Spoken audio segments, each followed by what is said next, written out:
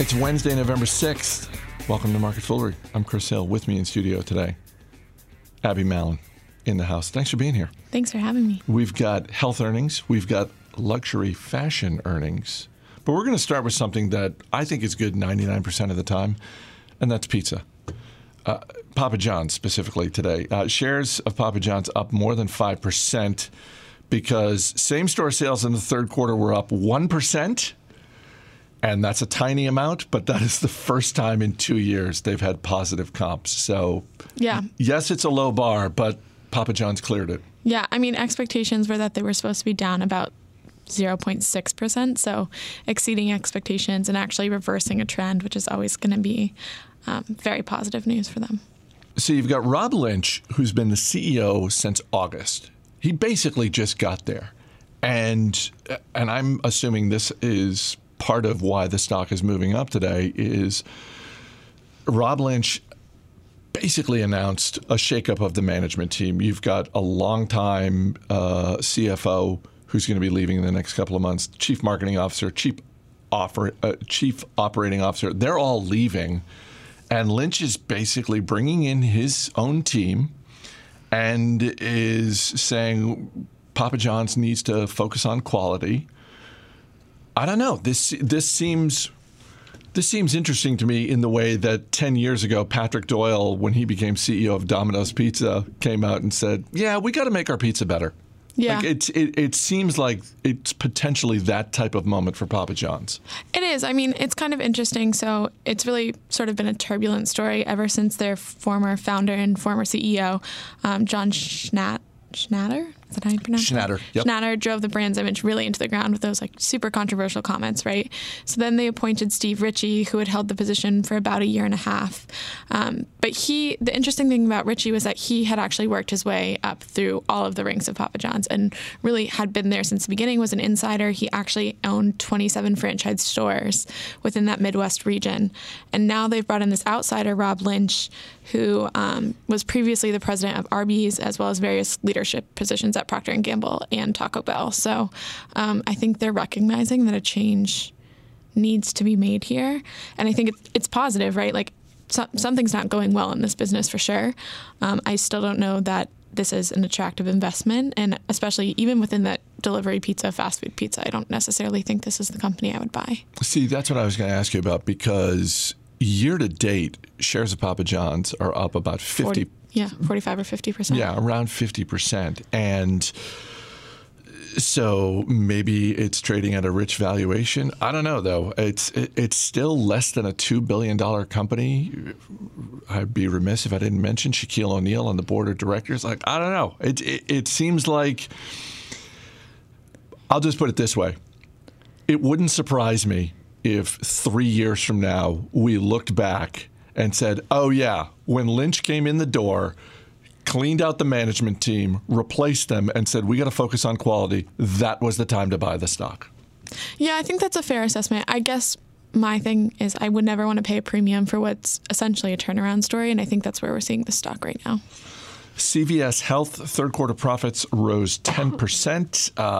The part of CVS Health that's getting the credit for that is Aetna Insurance. A year ago, November 2018, is when CVS Health closed the deal on Aetna. Shares of CVS up a little bit today. This seems like one more brick in the wall of CVS transforming itself from a mom-and-pop drugstore to a full-fledged health behemoth. Yeah, I mean, so if we go back, it was November 2018 that they acquired Aetna.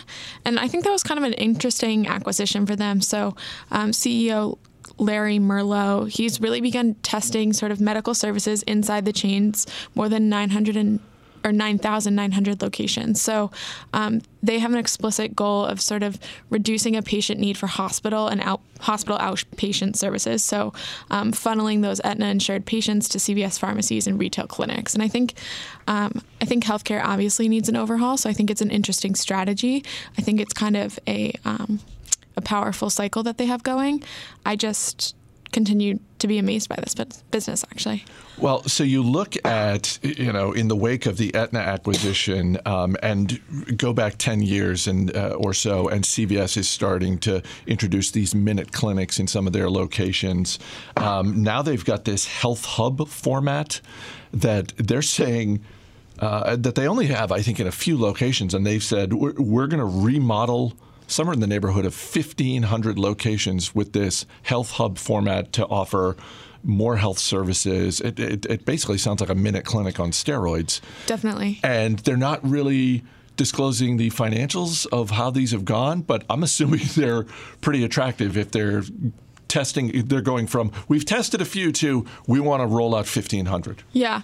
I think at the JP Morgan Healthcare Conference this year, their CEO made a conference that they have the potential to allocate up to 20% of existing space to healthcare services offerings by scaling back on underperforming categories and products while scaling up in new categories. So primarily those health services that you were mentioning. So this is a business that's performing well. When you look at the stock, do you think it looks expensive? Good question. I mean, I think companies like this demand a premium for a justified reason, right? This is a very steady business, a pretty predictable business. It continues to gain strength as they go on. That was a very strategic and notably very large acquisition for them that's going well. So I think it's certainly not cheap, but I do think it's a justified premium. This also comes on a day when there are reports that Walgreens is considering going private. They're not commenting on it, but there are multiple reports out there that they've been meeting with private equity firms. And it's pretty amazing when you think about, even just 5 years ago, you could look at the basic footprint of the average CVS, the average Walgreens, the average Rite Aid, and you can just say, yeah, they're basically the same. But the divergent paths that the businesses have taken are pretty remarkable. Right, definitely. Let's wrap up with Capri Holdings. Not a household name, even though the brands underneath the Capri Holdings umbrella are household names. Michael Kors, Jimmy Choo, Versace. Second quarter profits came in low. The overall sales seemed to be in line with expectations, but we were talking right before we started recording here. Holy cow, the name change, because it used to just be Michael Kors, the name change to Capri Holdings has done nothing to help this business. Yeah, I'm actually not sure if it was better or worse than Coach's name change to Tapestry. I think, equivalently poor decisions on management's side there.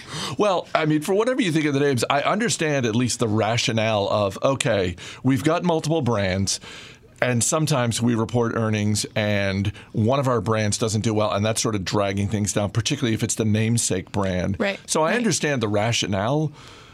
Right. But unless you actually are performing well in the underlying businesses, then it really just looks like you're rearranging deck chairs on the Titanic.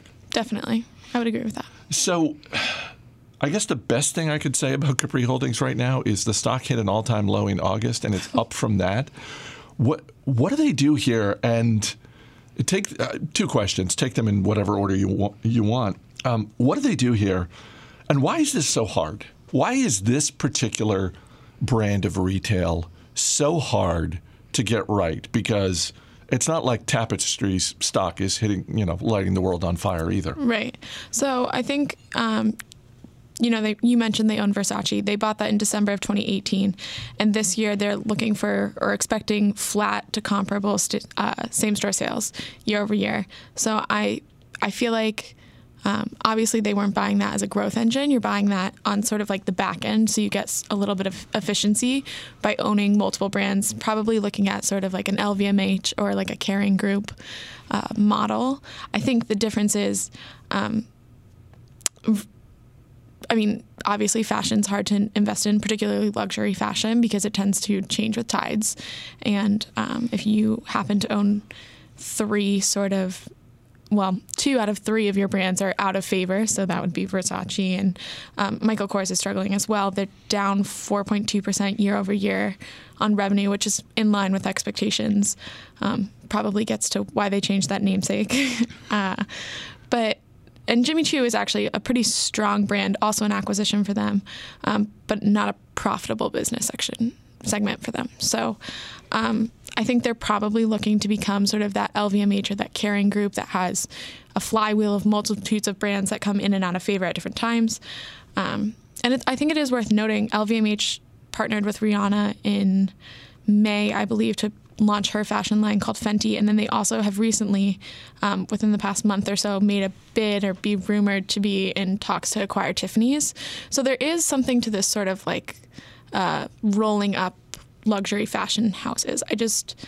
This one is struggling really hard, and it's hard to see the pathway out here.